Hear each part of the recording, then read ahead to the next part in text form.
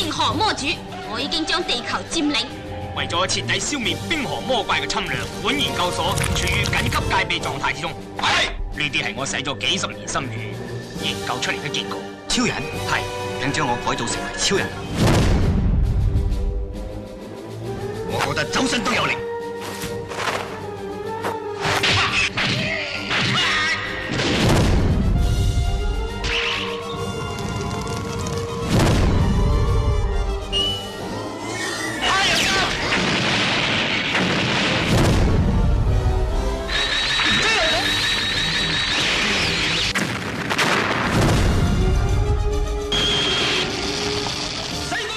And now, it's time to sit back and enjoy the Two True Freaks Internet Radio Broadcast.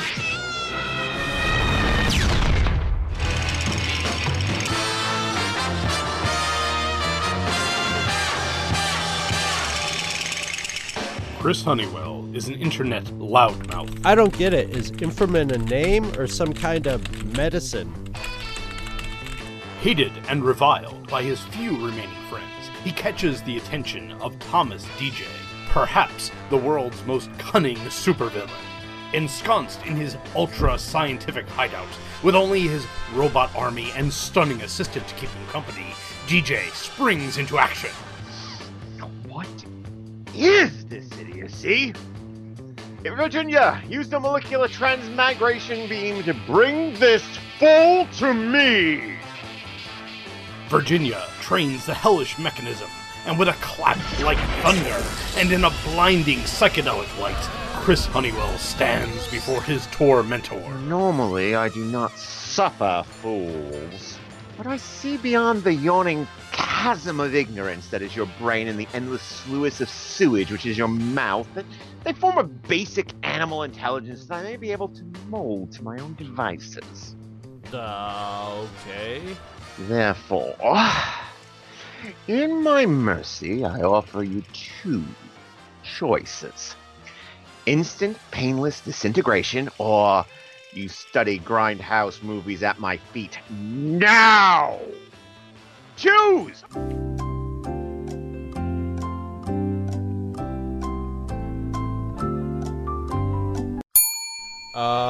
I choose not disintegration. So be it. In 1 month, I shall assign you a movie to watch, and will summon you again. Be ready, or the consequences shall be swift and merciless. Right, but how do I get to Now go! And thus began one of the most dangerous and unpredictable endeavors in evil sciencing. The Honeywell Experiment.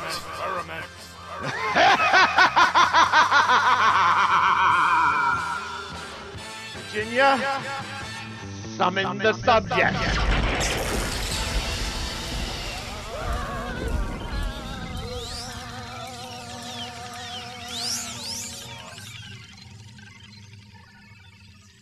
All right, I'm here. Apparently, in a field with a giant ball. How? What is this ball of something I'm holding? My arms are. I'm holding it up. My arms are tired though. It's Stand a little still. heavy. I'm okay. All right, are we recording, Virginia? This is my first test of my new destructive weapon, Thunderbolt. Oh Jesus! We will begin. We will try to destroy the big globe of super hard shit. It In is 3, super hard. 2, 1.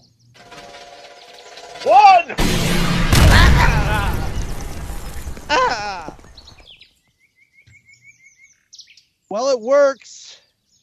I wasn't aiming for the ball. Gonna be digging super Anyway, get hard over shit here. out of my. Get over here. Come over here. Because we have a special guest coming in to help us talk about the film for today. In fact, Holy you may hear him Jesus! you may hear him coming now. Coming over the hill. Yes.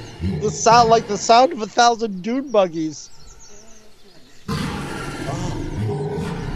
Okay.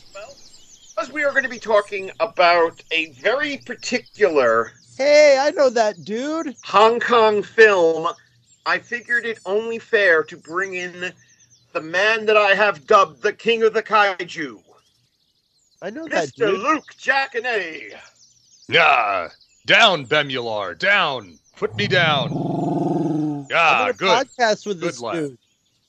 And Yeah, I do podcast with you, don't I? You But, never told me about your kaiju.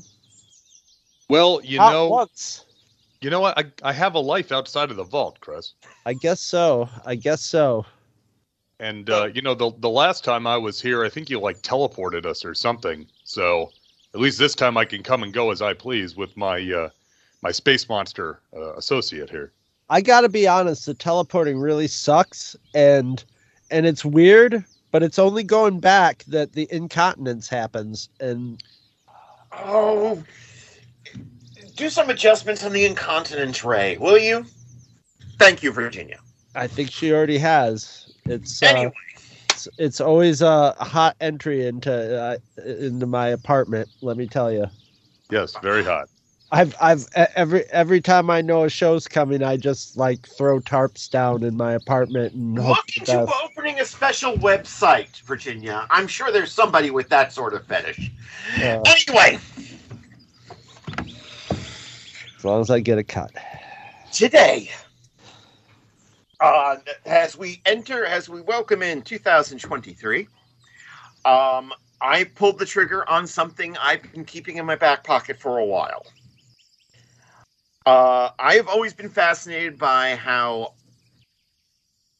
other countries interpret the native genres of specific countries. And this is the first, and to the best of my knowledge, only Hong Kong tokusatsu film produced, directed, and I think even written by the legendary Shaw Brothers. I talk, of course, of the Super Inframan, known here in America as just Inframan. Well, it did smell like it was in your back pocket for a while. Yeah, So- this is you know, the Super Inframan. This is one of those to me, it's a very kind of notorious film, right? Because of its release here in the U.S., the connection with the Shaw Brothers outfit, this is a film that I get asked about a lot because it's like, hey, you were talking about Ultraman. Is Inframan like that? Or it's like, hey, I heard you on another show talking about Super Sentai. Is it Inframan like that? You know, I get that a lot because a lot of people remember Inframan because it is it is pretty memorable. You're not gonna watch this and you're gonna have strong opinions either way. But it is a very unique entry into the Henshin Hero catalog. Let's just put it that way. That's the diplomatic way to say that. When I used to do music journalism in the 90s, I had a thing, a line I used to describe the Sugar Cubes. Remember the Sugar Cubes, guys? Oh Yes. The Sugar Cubes. I described saw the Sugar Cubes in as Toronto. Iceland's answer to the B-52s, only Iceland did not quite understand the question. That's Iceland. I gotta say, they were one of the most fun bands I've ever seen. Yeah. I've seen them live twice. But basically Inframan was because apparently the Shaw Brothers saw the popularity of tokusatsu shows like Inframan in Japan and said, why can't we do one? So this is literally Hong Kong's answer to Ultraman, only Hong Kong didn't understand the question much, did it, Luke? Well, and the thing is, so this is 1975. Yes. Right? And so by 1975, it's not just Ultraman. They are also, we have had Kamen Rider, started a few years before this, started as a manga, eventually became a tokusatsu, was hugely popular. And then we also had Android Key Kiter, which was a few years before this, also hugely popular, also based on a manga that becomes a tokusatsu. A lot of this movie is Kikaider. And that's the one that really stood out to me because it's all the... Kikaider would eventually spawn what is known as the Metal Heroes. So shows like Space Sheriff Gavin, Talder, Kabuto, or B-Fighter, and Heavy Metal B-Fighter, and its sequel, Heavy Metal B-Fighter Kabuto, Spielvin, Just Beyond, I could go on. And has a lot of similarities to a lot of the Metal Hero shows with this. But then, on top of the Metal Hero show kind of tropes, you also get everybody's riding motorcycles. The monsters are, like mutants that are humanoid. And then, of course, for no apparent reason, one of them grows giant, and the hero's like, yeah, I can do that. I can grow giant, too. So it's like, they're just looking at it, it's like, hey, in Japan right now, the movie industry is seemingly in its death throes because TV is people can more afford to stay at home and watch their TVs than they can actually go to the movies. We're going to take all the popular fantasy shows and mash them all together into one. I gotta confess, the first time I saw this, I was seriously sick with food poisoning. So, imagine how that must have impressed on my mind. Well, I have a feeling when this first came out, a lot of people were like food poisoned on like magic mushrooms when they went to see it. Like this was my first viewing of it, but I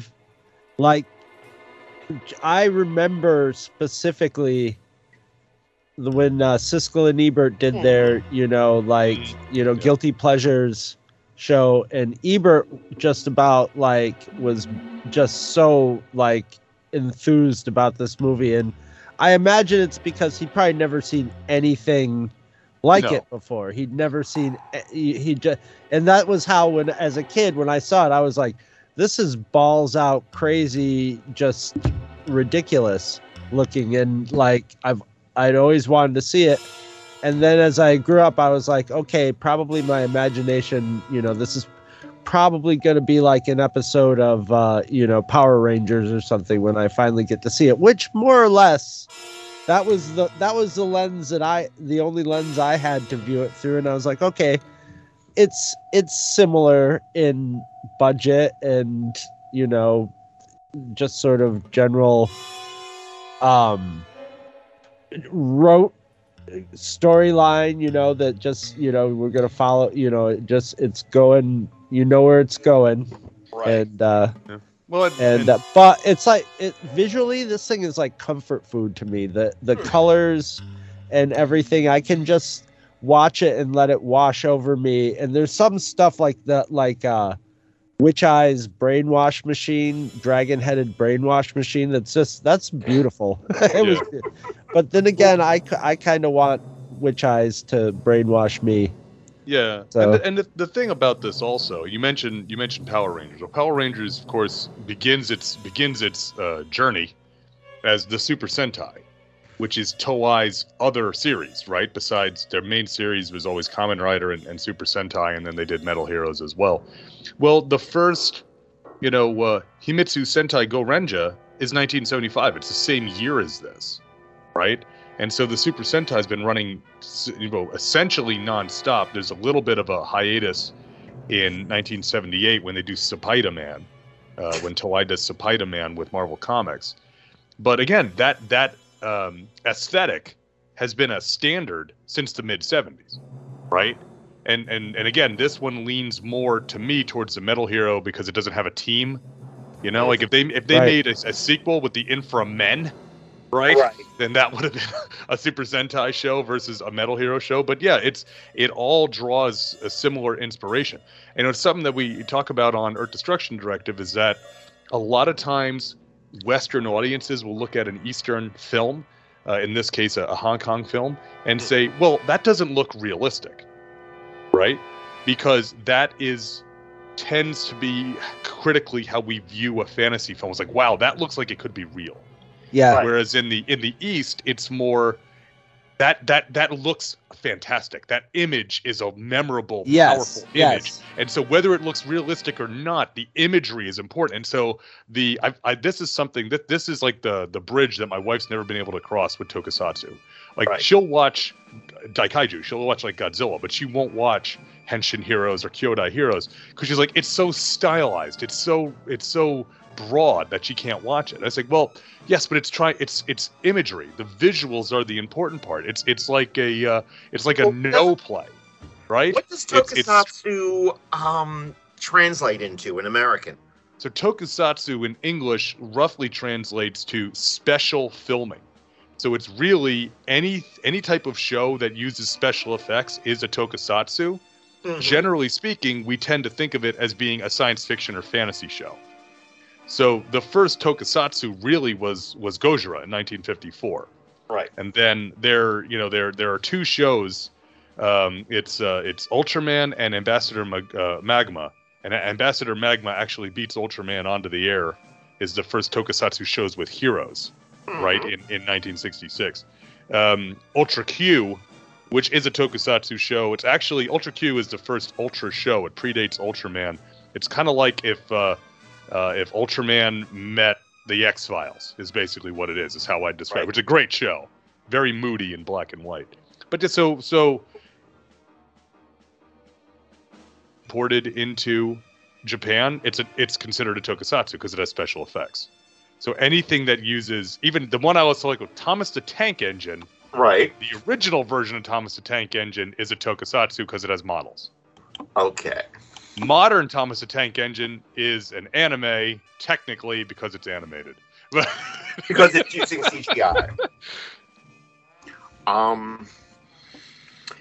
About Ebert, I have quotes.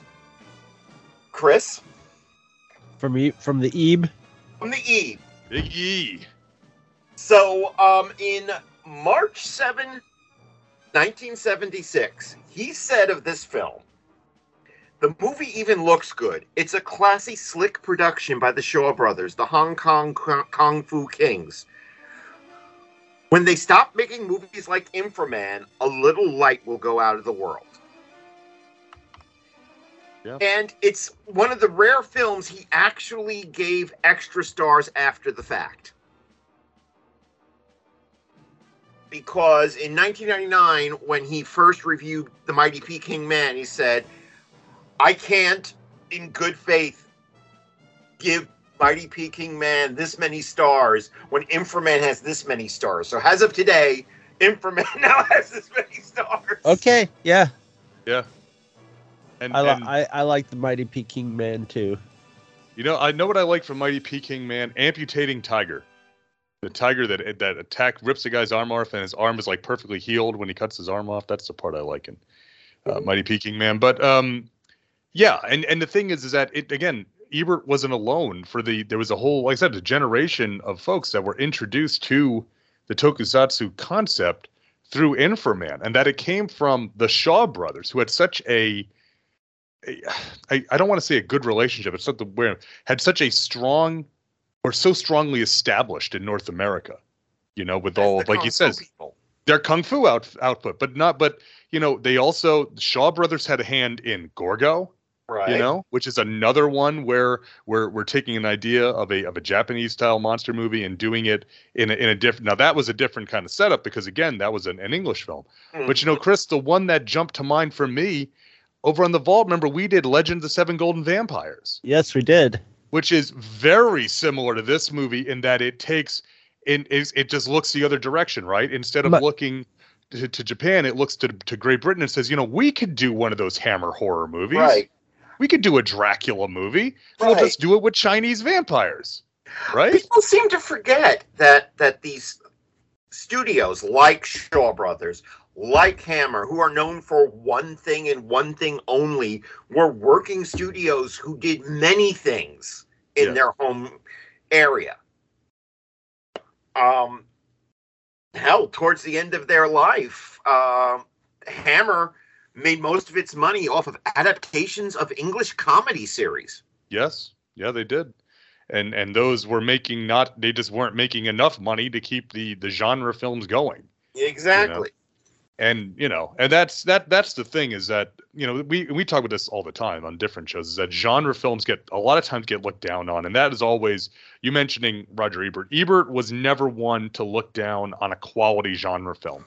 If it was a crappy genre film, he would give it its due, but he wasn't a guy that looked at a genre film and automatically dismissed it. And I've had some issues. I had some issues with Roger Ebert over the years, but he was always reliable about that. He treated films fairly when they were genre.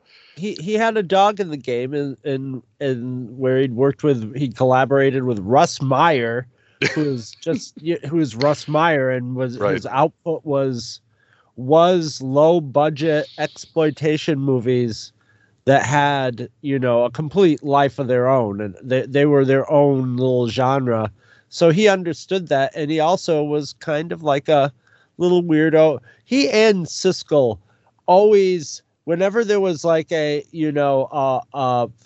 one of his guilty pleasures, Ebert's guilty pleasures on that show was Tarzan the Ape Man with Bo Derek, because he wanted a nice steamy Tarzan movie, and Siskel was sort of mocking him for loving that, but Siskel had his own little thirsty movie on there too that I can't remember what it was. It was another sort of, why do I want to keep saying 48 hours? What was the one where he's feeding her food from the 8.5 weeks? 17.5 weeks, yes. 8.5 weeks, not 28 days later, whatever, one of those movies. 128 hours, whichever. Yeah, whatever it is. One of those heavy booby movies. But they both had a kind of little perv to them, but Siskel was always prissy about genre movies compared to Ebert. Yeah. I love watching their old shows because I used to just hang on their every word as a little kid. Now I watch it and I go, you guys could not it's when I watch their worst of lists, I'm like, these movies have almost all gone on to be appreciated and recognized it as at least being pretty good. Mm-hmm. Right.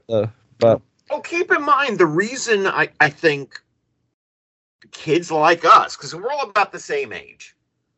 I think I'm a little bit older than you guys. Roughly, yeah. We're a little spectrum here, but Siskel and Ebert were the only dedicated show about movies available to us at that time. Right. I was trying to find any kind of venue to see movie reviews, like every magazine that my parents subscribed to, the first thing I would flip to would be I know we had Time magazine, go to the movie review section, and we had another movie called The Whole Earth Review that had a section called Good Movies that always had positive reviews. And does anybody remember the movie review section of Parents magazine? No, but I'll bet you did it have it was very focused on how upsetting much things, bad stuff for kids. Yeah. My other big movie review source was fucking goofball Gene Shalit on the Today Show, because he would usually do his thing just before I would catch the bus. Huh? Shalit, I think, is still alive. Is he? Oh my God, he must be just he's drinking just a blob. I guess. He was just he was sort of the Andy Rooney. He reminded me of Andy Rooney but I still one of the earliest memories of me going fucking berserk is Shalit's review of Star Wars, and showing showing a scene from it, and me almost grabbing my parents by the lapels going how soon are we going to the movies to see this? But getting back to the film upon which we are talking. Yeah. First off, I did not know until tonight when I started looking up sources that this film takes place in 2015. So I guess we all kind of forgot. Well, it was a lot going on back then. After 2016, it sort of like erased all the memory of stuff before. And then the pandemic came, and so the everything timing was put into- the timing was not right for this. Yeah, I'm a big sucker for film set in the far-flung future. That is now in my lifetime. As we were recording this yesterday, I caught a little snippet of the end of Destroy All Monsters. And Destroy All Monsters, of course, takes place in the far-flung year of 1999. As a kid, that was like, oh, wow, that's cool. And now it's like, oh, really? Yeah. I don't remember. I remember 1999. Oh, gosh, what's the one? Of course, other examples of this are, of course, Blade Runner being set in 2017. Yep. Transformers, the movie, is set in 2005. Oh, jeez. I've always thought about doing a podcast of science fiction films where they predicted the future as a year that already passed. Yes. Just to see how wrong or right they got it. The one a personal favorite of mine is Thunder, and my brother. I'll put my brother over in this too. Thundar the Barbarian, where the cataclysmic event that creates the post-apocalyptic world is in the year 1994. A runaway comet hurtles between the Earth and the Moon, unleashing cosmic destruction. It's the greatest opening ever for a cartoon, but it's like 1994. As a kid, you're like, oh, that's less than like 10 years away, man. Yeah. Oh, remind me. Escape from New York is the most disappointing one that didn't come true, but yeah. Luke, remind me to tell you a story after we're finished recording about Jack Kirby and how he came to work on that. Yeah, sure thing. That you might find amusing. Yes. But, this film, I mean, it's slow, but it looks good, even though it's obviously that's the thing. And I've a lot of these Asian films are extremely and shows, we'll call them TV shows also. They're low budget by Western standards, right? Mm-hmm. And that's the thing. But it's like that the Shaw brothers went out and got people that, had done this type of work before. Mm-hmm. So, they had gotten the same outfit that did a lot of the costumes and other that kind of stuff for Toei. Yes, Ikisu Productions is what you're talking about. Yeah, that's exactly right. And so they use that, and it's immediately evocative of Japanese tokusatsu right from the beginning, with the big landslide and the city on fire, the HQ itself. It's immediately trying to look like a Japanese show. Yeah. But because it's the Shaw brothers and they have the way that it differentiates itself is that there are the scenes where it's clearly Shaw brothers style action. A Japanese film, a lot of times Japanese films were criticized. Henry Saperstein famously said this when they were going to co-produce the film that became Monster Zero. He's like, why are we always starting with people talking? Let's get some action right up front, which is why Monster Zero starts kind of in media res, where they've already launched the P1 and they've already got a space scene and stuff. This movie, I mean, Princess Dragon Mom is there at like minute 4. Yeah. Right? I mean, it's like Rome, boom, boom. It is flying. And this movie's like 88 minutes. I don't think it stops. The only scene where it takes a breath is with the professor talking to his daughter before she gets kidnapped. Other than that, it's like stuff is happening. Mm-hmm. And if stuff's not happening, stuff's about to happen. Right? I would say so much stuff is happening that last 20 minutes or so becomes exhausting. Oh, yeah. Just nonstop. It's almost like there was an Inframan series that they compiled down into a movie is what it plays like. Yes, yes, like they took 3 or 4 episodes and just said, okay. Like the movie that somebody compiled from Johnny Sacco?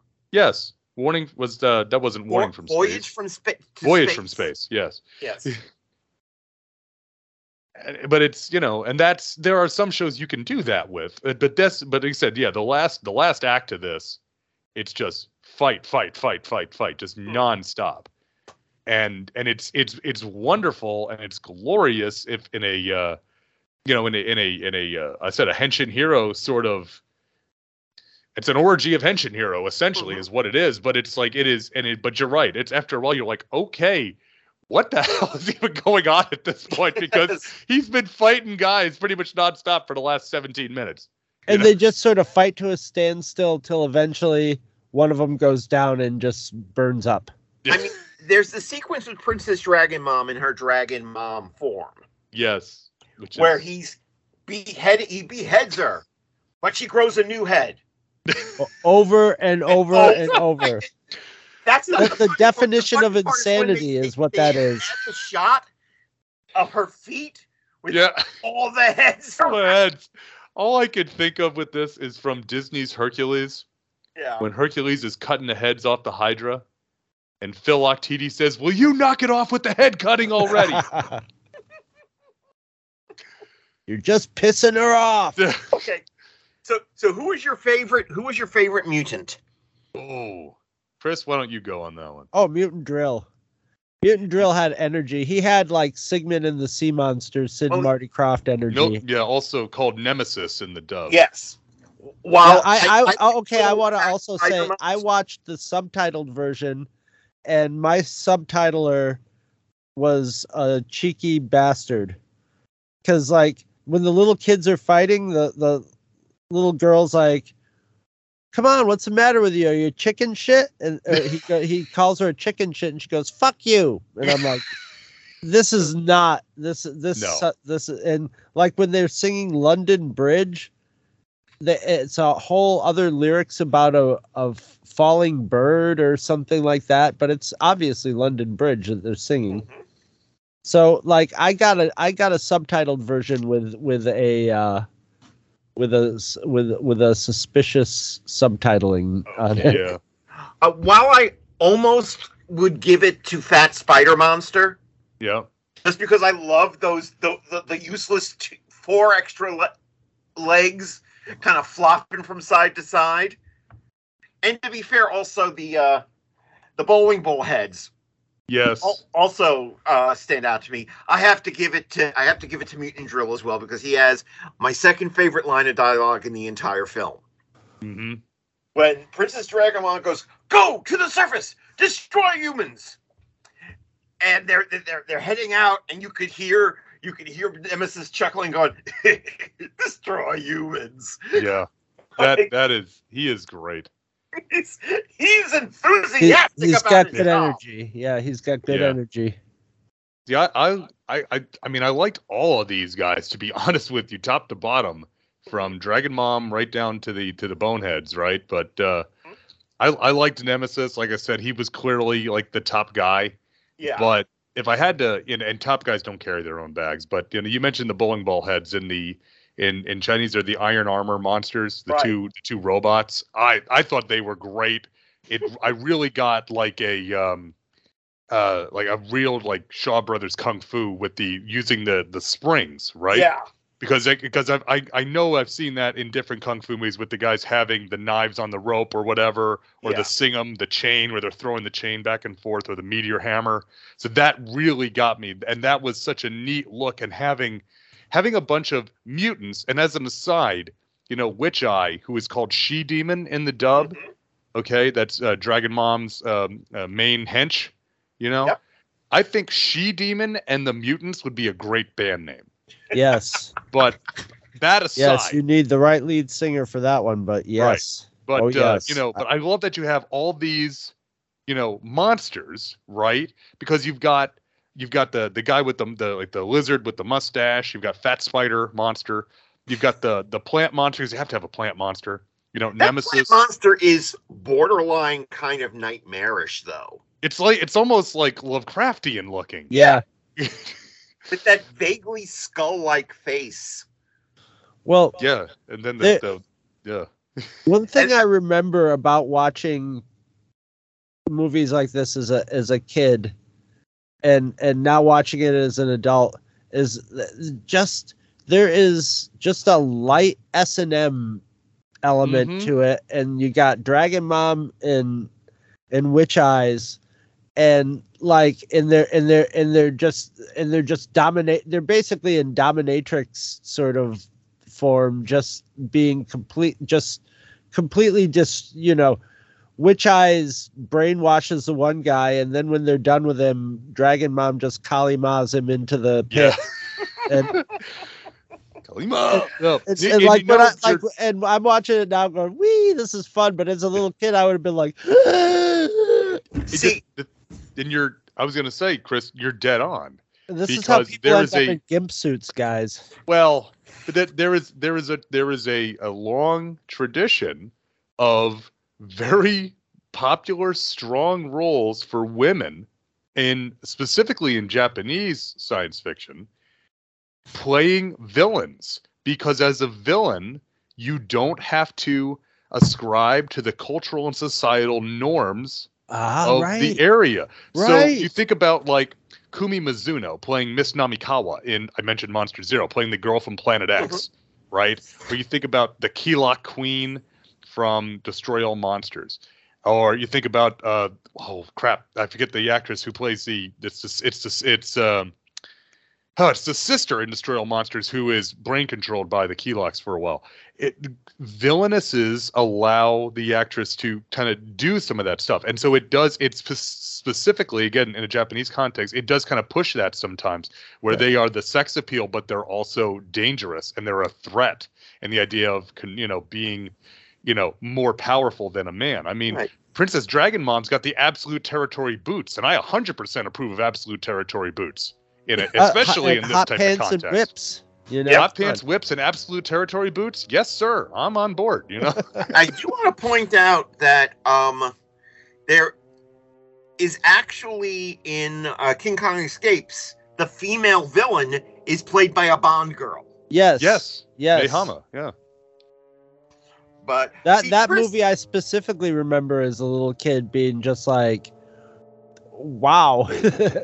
That was I would have thought because he's got the moves like Jagger, you would have appreciated the Cousin It monster. Oh yeah, well the thing is that long hair, I was trying to figure out, is that supposed to be like an Oni? Because originally my note was Oni ? And then I crossed it out and wrote yokai ? Is there like a Chinese type of mythological creature like that? Because I'm not, I know a lot more about traditional Japanese yokai than I do about Chinese, but I was thinking like the Jiangshi, right? The hopping zombie. It's like there's got to be something that looks like that with the white hair and the horns, because he looks so different than. I know he does. He looks like an iconic like cultural figure. I do like that, and that fight with them in and around the water is quite nice also, and that one definitely gives me more, like I said, a definite Metal Hero type of vibe with some of these fights are more Kamen Rider style, especially when he kicks people and they blow up. It's like, yeah, okay, that's Kamen Rider, but he's called Long Hair Monster. But again, I thought it's got to be some kind of like traditional folklore creature that he's based on. It's they very, definitely very were striking. making a statement on hippies for sure. Yeah. Luke, while we're still on the subject. You're probably the person I could probably get the best answer about this, because back when I was a little one, Channel 5 through its Creature Features used to show the Starman movies. Were those edited together from a TV series, or were they actual standalone movies? I don't know the answer to that. Okay. I'm not sure that I've ever seen those. I've heard the name, but I don't know that I can answer that. It's hard to tell. It could be like the Lone Wolf and Cub stuff. Yeah. It could be either movies or TV shows edited together. It's just that there was. Yeah. So okay. Yes. So okay. So you're talking like Attack from Space and those types Evil of Brain from Outer Space, yeah. Yeah, okay. So yes, those are that was actually a film series in Japan. That's Super Giant. Okay. It's what that was called. And so that was actually a series of films, not like just short films, like less than an hour. Okay. So it wasn't actually a TV series, but it was a short series. Okay. Evil Brain from Outer Space contains, like, these alien monsters that gave me nightmares as a kid. Which look really silly now if you look at them, but little Tom, no want. Yeah. Well, the one that gave me nightmares as a little kid was Gargoyles, the made-for-TV movie. And then when I was older, the little kid from Salem's Lot who comes to his brother's window and is scraping at the window, that gave me a nightmare of my whole family like turning into vampires. I had a very conflicted relationship with Kolchak the Night Stalker in 1975. That's for sure. I used to stay up late at night to watch those on CBS. I used to play them like after midnight. Yes, but I got to watch some of them on their first airing on ABC.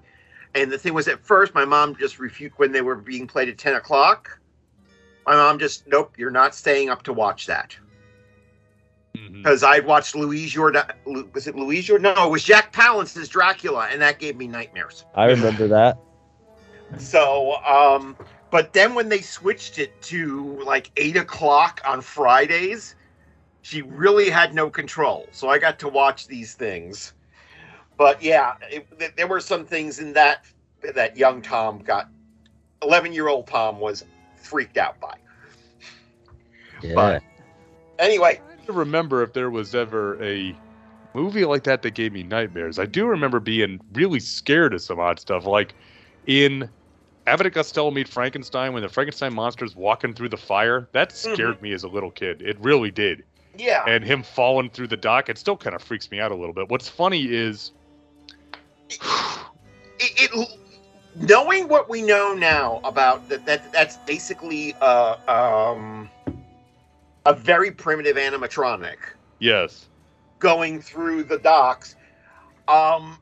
It's still kind of effective. Right.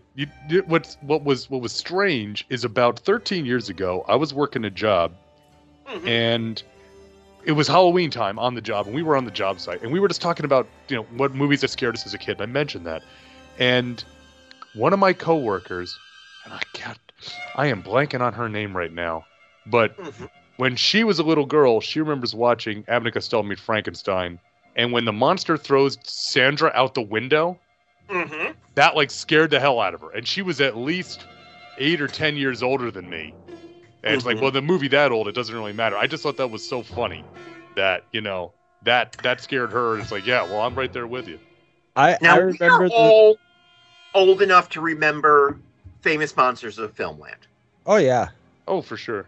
Granted, it was edited and published by a sex monster who will not be named here.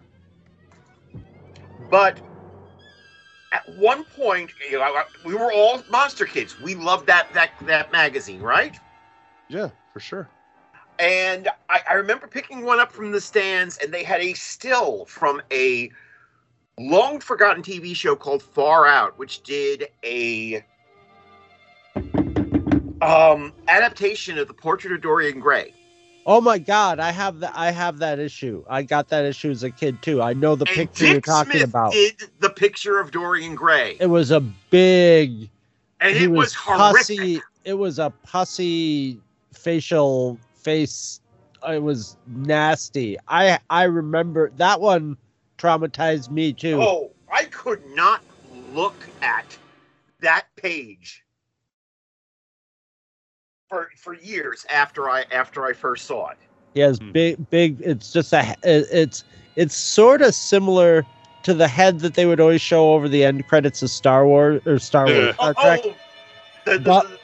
But with gore. I mean, he had these white, instead of veins with blood in them, looked like they were just full of white fluid, like pus or embalming fluid.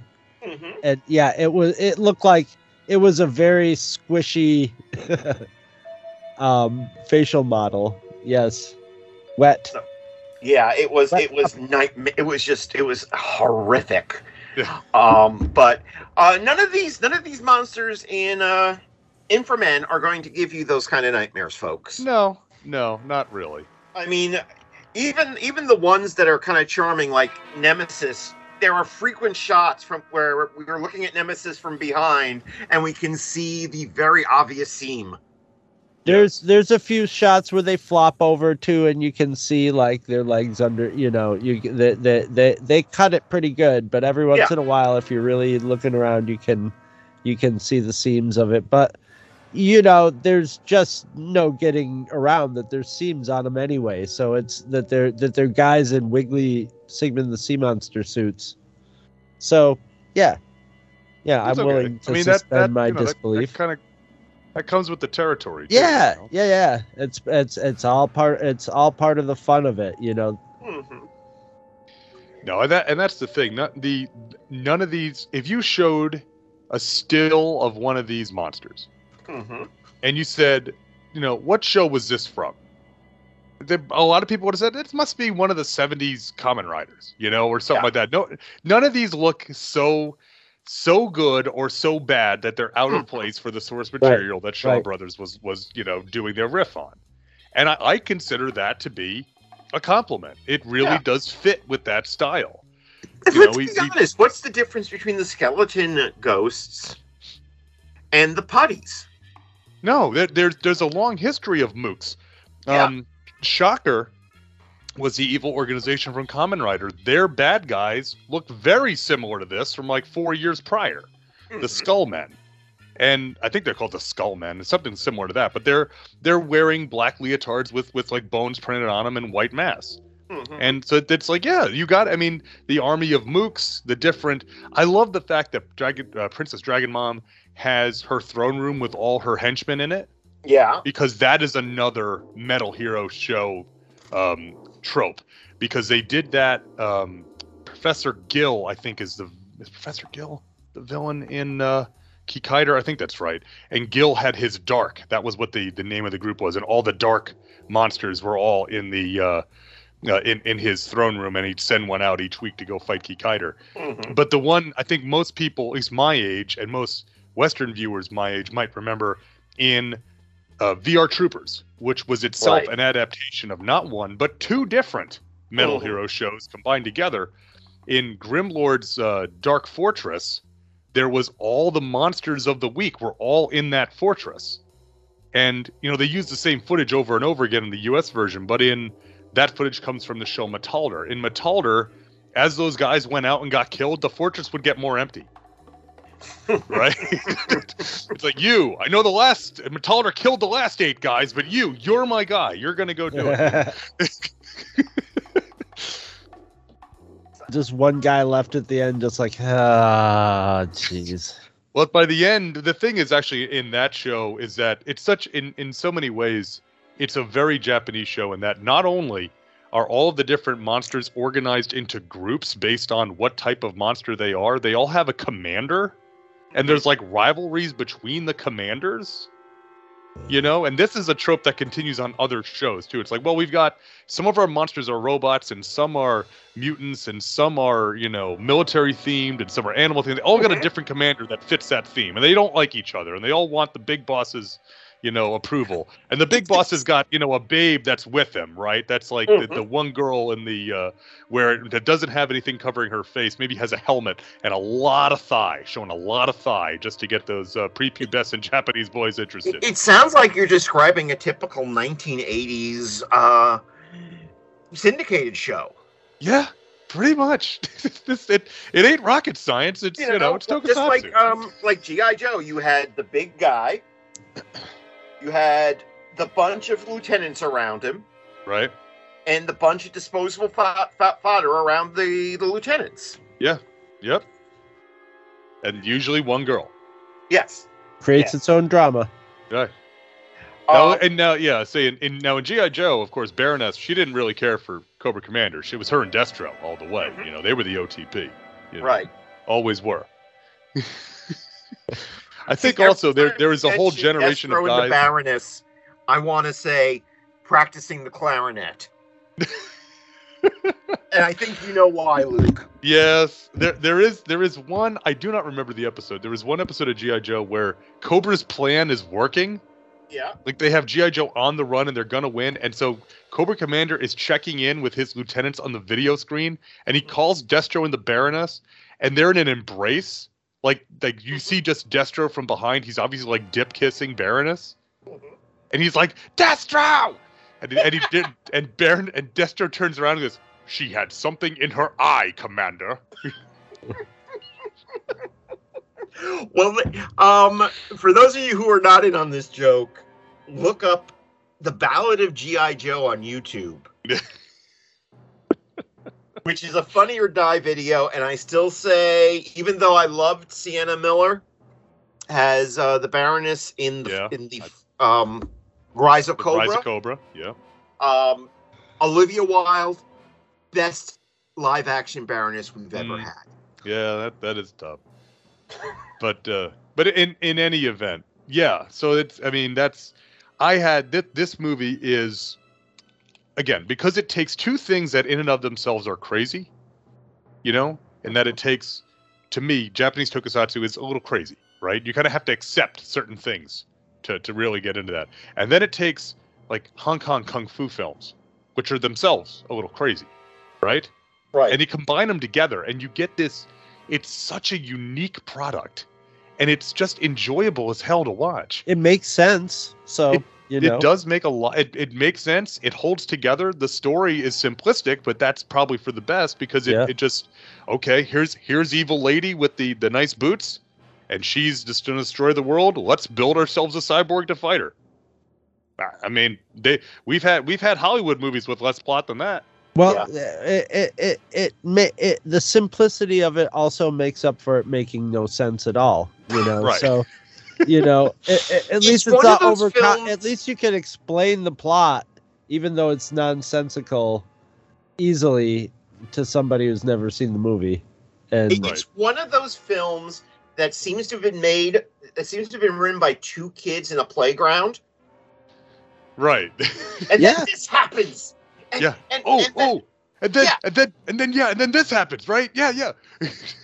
Now we should mention the American release of Inframan in '76, which tried to tie the film in with another icon of the '70s, this one from America, because he was billed as by Joseph Brenner, the distributor, as the man beyond bionics. Mm-hmm. I love it. Yeah. You know what's funny is that right around the same time,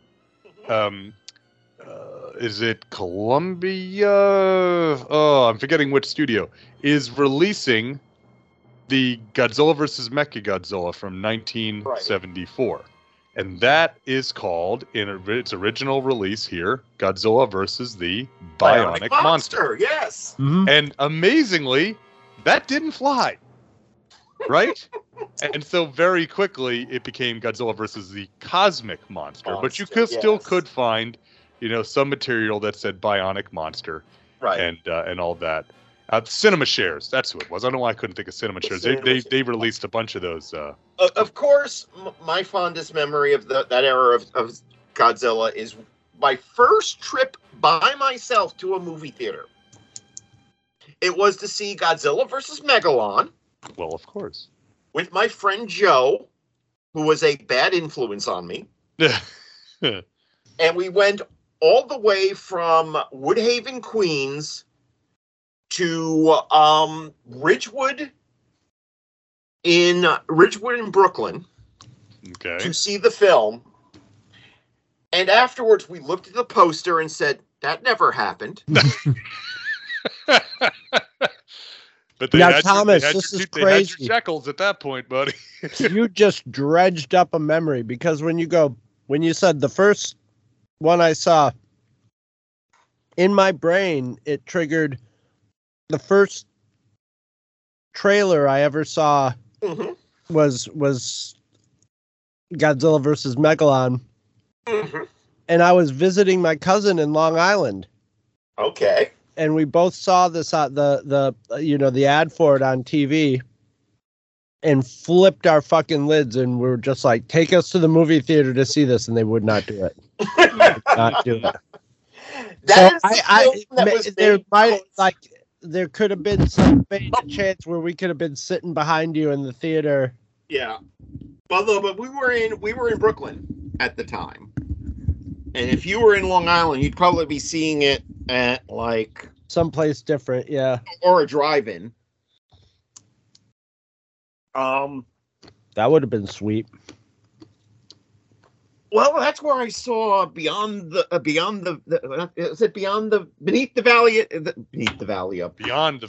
Planet of the Apes, for God's sakes. You know, the Planet of the Apes. Valley of the Dolls, Planet of the Apes, same crap, whatever, you know.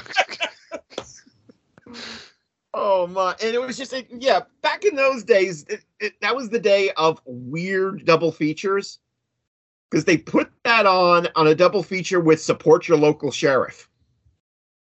Yeah, those are certainly two movies. Yeah, those are certainly two movies, exactly. But I mean, this is enjoyable.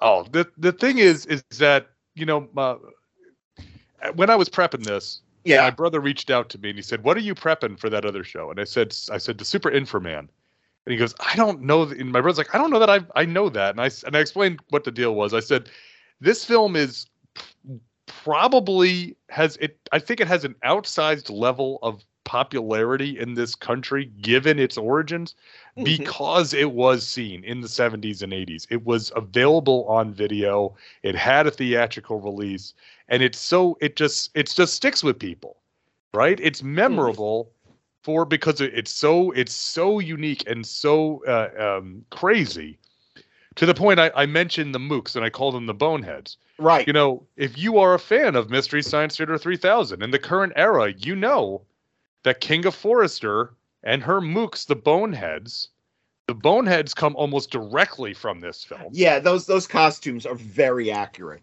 Right. And then Joel Hodgkin has gone and said that Princess Dragon Mom was part of the inspiration for Kinga, for doing a young, attractive, evil female as the villain. Part of that was because of Princess Dragon Mom. And that is, you know, now obviously Kinga is not dressed as provocatively. Right. But she certainly still fits that. I mean, to the point that was a criticism levied at the character, was that, I'm blanking on her name right now. Felicia Day. You know it, Thomas. Felicia Day. That Felicia Day was too pretty to be a mad scientist, which is stupid because she's great as Kinga Forrester. But dudes on the internet saying insensitive things about women, that doesn't sound right. But that woman is too pretty because I can't date her. Yeah, well, that is a whole other can of worms for a different podcast. But yes, but the idea of, you know, an attractive young female as the evil villain with an army of boneheads. I mean, you know, that's a little it's kind of right there, right? Now, that would suggest that TV's Son of TV's Frank, that Max could be in the little, like, you know, outfit that She-Demon's wearing. That would have been something. Patton Oswalt Oswalt dressed up like She-Demon. Yeah, I don't think anybody wants to see that. No, but I could imagine him doing it. Oh, he totally would do it. Yeah. You know what's funny is that my kids have not seen any of the Netflix era. They've only seen the original era of Misty. But every now and again, my son will still break out with, "Nobody calls you that, Max." You know?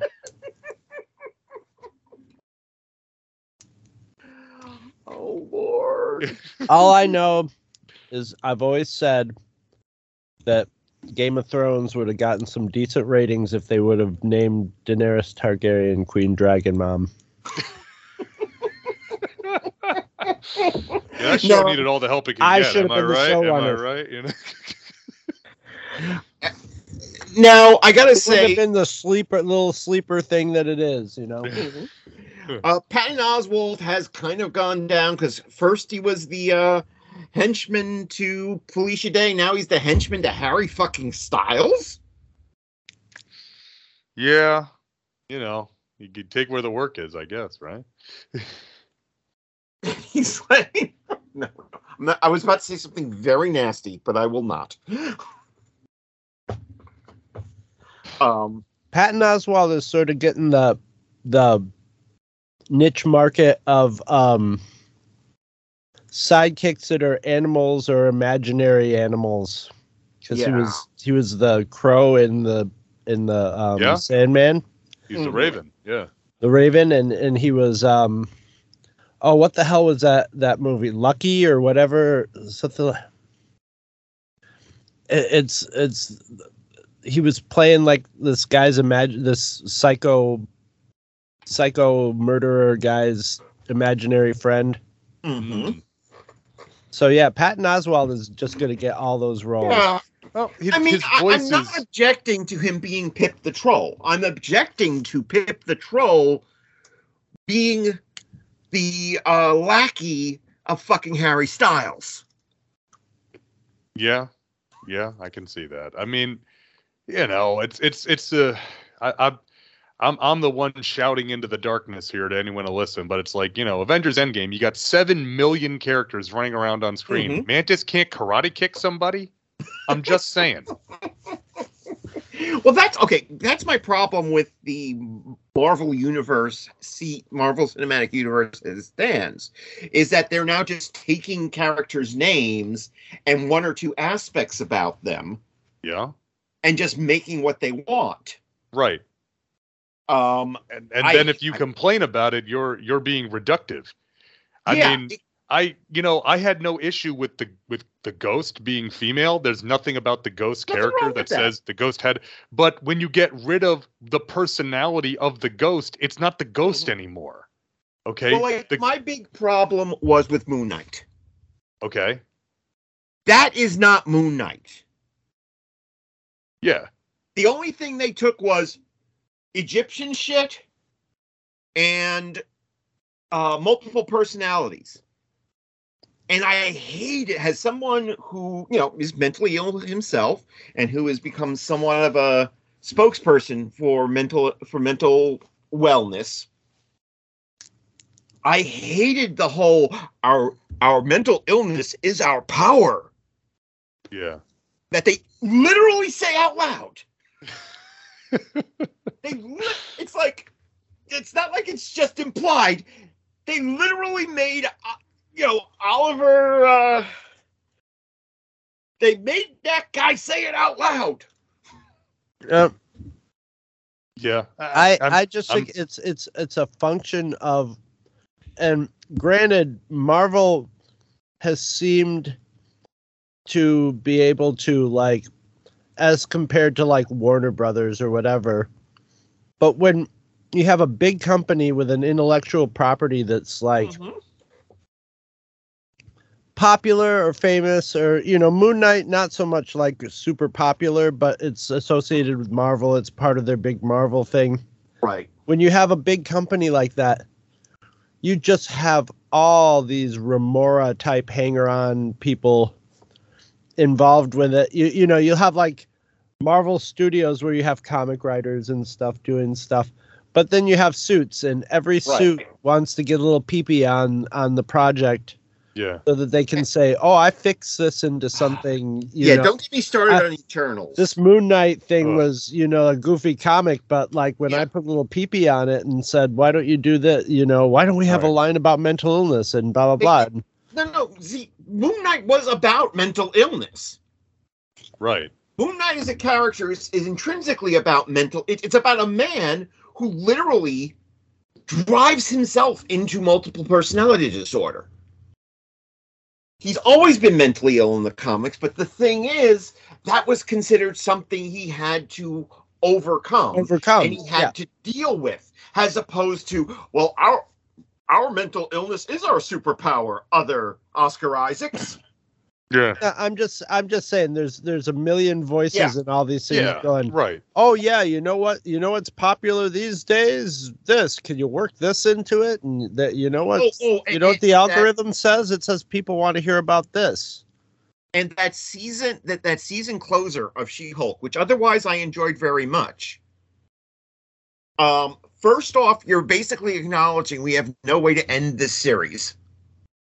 Right. And secondly, I'm sorry, but it's not funny when you reference your own flaws in your script. No, it's trying. It's called covering your ass, is what. Well, that's called. it's the to me, it's the entire thing. Most of the Marvel universe is built on this idea of bathos, right? It's the sudden shift between being serious, but we can't be too serious because if Honest Trailers makes fun of us, we're going to lose the crowd, right? We're going to lose the mob because we might be considered corny. So we have to put enough bathos in there so that everybody's aware that, hey, we're in on the joke. We're not taking ourselves seriously. And it's infuriating. Thanks, Josh. It's beyond infuriating because to me, again, and it may just be a function of the stuff that I grew up liking and reading and watching, but I like a certain earnestness, a certain sincerity, which a film like The Super Inframan has in spades, because this movie is sincere about itself. Of what it is. No, it's a superhero movie. It's a movie about a cyborg fighting mutants from the center of the earth, and it's not winking at the camera. It's not there to say, hey, isn't this stupid? You can't believe that they gave us billions of dollars to make this? Yeah. No, it's there to entertain, and it does it tremendously well because it's an entertaining, well-made, action-packed movie that doesn't need to be. It doesn't need. My brother says this all the time. Every movie does not need to change your life.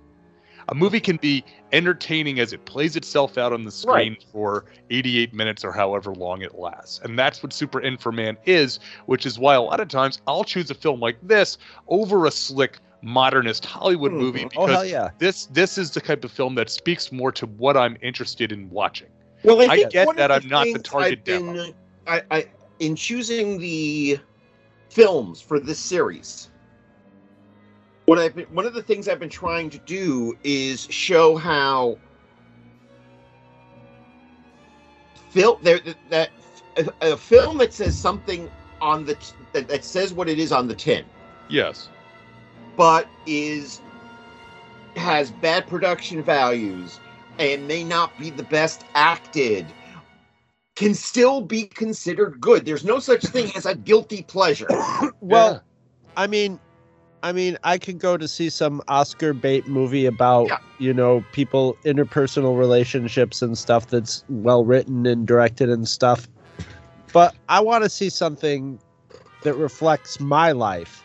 And that's what this is. This is what my life is like. Your life. I want to see something I can relate to. Right. That time that professor built you into a cyborg and you had to fight that chick with the boots. Yeah, dude. Well, I was talking more about the time I got yeeted into the lava pit by Dragon Mom.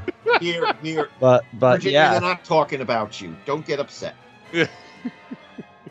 But Virginia does have a little bit of a Dragon Mom vibe about her. So, but yeah, no, there's nothing wrong with liking this film. You don't have to call it a guilty pleasure, because it does what it says on the tin. It is silly as all hell, and it is entertaining, except for that last 20 minutes where it's just like, okay, enough, let's get on with it.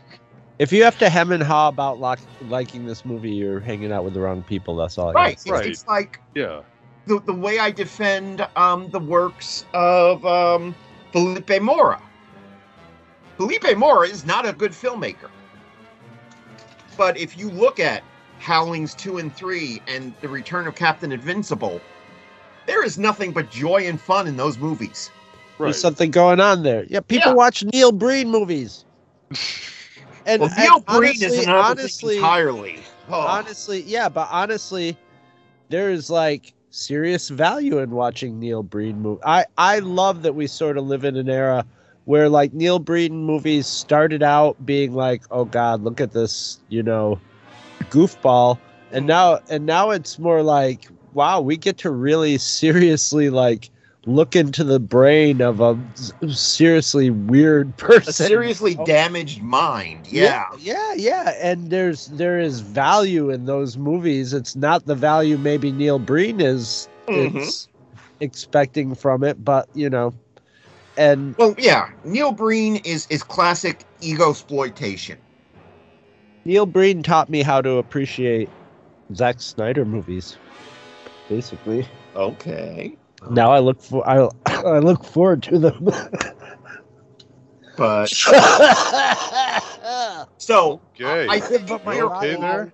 Yeah, my body is rebelling against what I'm saying about Zack Snyder, but I'm looking forward to his Star Wars ripoff that's coming out, I guess. it's probably just the fumes from Thunderball fists. That's why you're coughing and hacking. But Heady fumes. I think, judging from this conversation, we can all agree that the Super Inframan, aka Inframan, is a very enjoyable, very silly movie. And we would all recommend that you, the listener at home, watch it. Fun alone and fun in a group. Probably more fun in it with a group. I can imagine putting this on at a party. This movie could totally be like you could run Rocky Horror Picture type stuff with a movie like this. So, O King of the Kaiju, this is now the time where I ask you to pimp your wares. Okay, well, first off, thank you for having me on the experiment today. Really appreciate the invitation and a chance to talk about something that is sort of out of my wheelhouse, but sort of in there. But that's okay. So if you're not tired of listening to me go on about this stuff, by this point, you can go check me out on Earth Destruction Directive, which is a Daikaiju podcast, talking about all aspects of Japanese giant monster culture. That is available on 2truefreaks.com or on your favorite podcatcher. You can also find that show on the YouTube channel. Go to YouTube and search for Earth Destruction Directive, and I've got the show. I've been mirroring it up on YouTube for a little over a year now, so you can find a lot of episodes there as well. I am also one of the co-hosts, along with the inimitable Two True Freaks OG Chris Honeydwell, and my brother Jason and the hair metal hero Chris Tyler, on the Vault of Startling Monster Horror Tales of Terror, where we take a look at horror of all different stripes. Lately, we've been kind of bouncing around between more modern stuff and then movies you might have found at the video rental place back in the 80s and 90s in the horror rack. So that can also Horror be found Rack on Hangers On. Horror Rack Hangers On, which is a concept that I've been kicking around for about 20 years, and we're finally getting to play it out here on the show, and it's been a lot of fun. And actually, it's going to come out right before this show, but we're doing the next one we're doing is Black Phone with the mini Black Stephen Phone. King's movie. Mini Stephen? To be fair, I think Joe Hill is distinct enough from Stephen King. He's not distinct looking from Stephen No, he King. looks that's just for like sure. But I think that his style... I haven't read any of his works.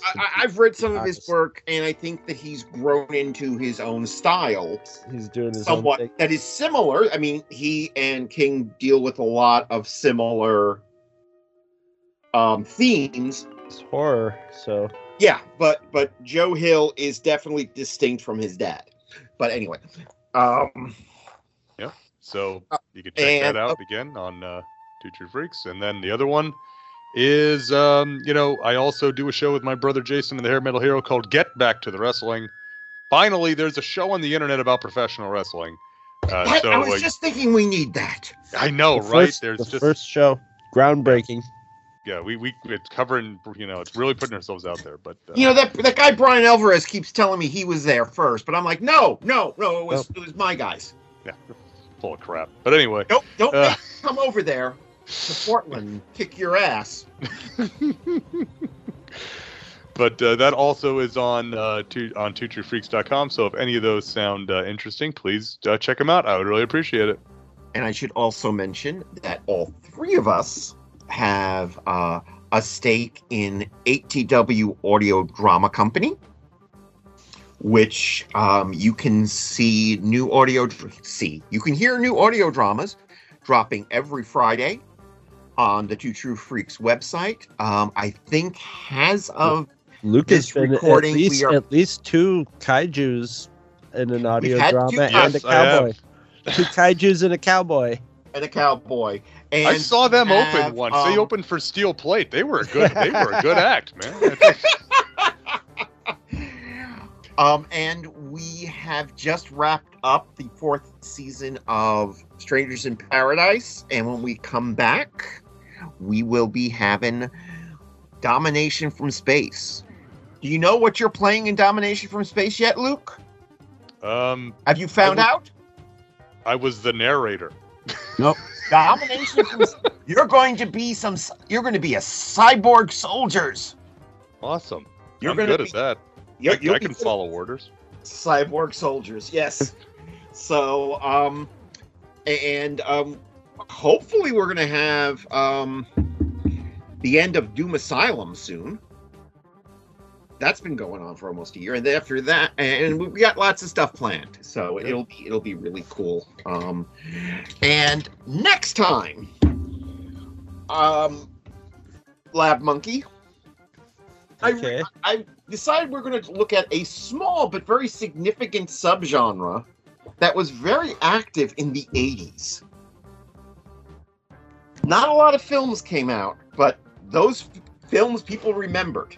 And also we're using it as an excuse to honor Albert Pyun, who loved to make movies and made far too many of them to count. So we are going back to his very first film from 1981, a movie called The Sword and the Sorcerer. Oh my gosh. And we may have a special guest on that one as well. I may have seen sort of this sort. I remember I don't remember anything about it, but I remember catching it on Cinemax and going that was actually pretty good. I saw it in the theaters at the Valley Stream Multiplex. But yes, this is to honor Albert Pyun, who recently passed on. And we may have a special guest on that one, someone who has a particular affinity for barbarians. Ooh. So until... Who doesn't? So thank you once again, O King of Kaiju. And thank you very much for having me on, and I hope Bemular did not make too much of a mess. He usually kind of keeps to himself, but, you never can tell with Kaiju. We're going to make the Lab Monkey clean it up. Oh, yeah. No problem. And as for you, until next time... No!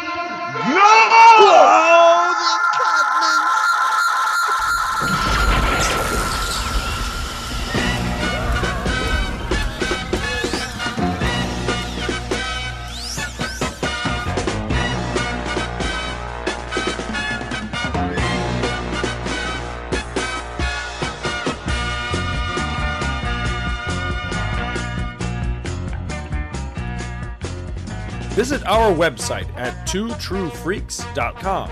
Two True Freaks is always spelled TWOTRUEFREAKS. You can email Two True Freaks directly at twotruefreaks@gmail.com. Two True Freaks and all of its excellent affiliates are available on iTunes, and you can choose to subscribe to either the entire network if you wish, or pick whichever individual shows you want to follow. We have so many shows to choose from, there's just bound to be one that appeals to your particular fandom. Just search Two True Freaks with an exclamation mark at the end, space, and the number 2. You can find Two True Freaks on Facebook. Just search for Two True Freaks. If you ever leave your house and you actually have friends, why don't you tell them about Two True Freaks? If you've enjoyed our show, please won't you take a moment to rate us on iTunes? That helps others find the show too. Thanks for listening, and join us every Monday for new episodes of Two True Freaks.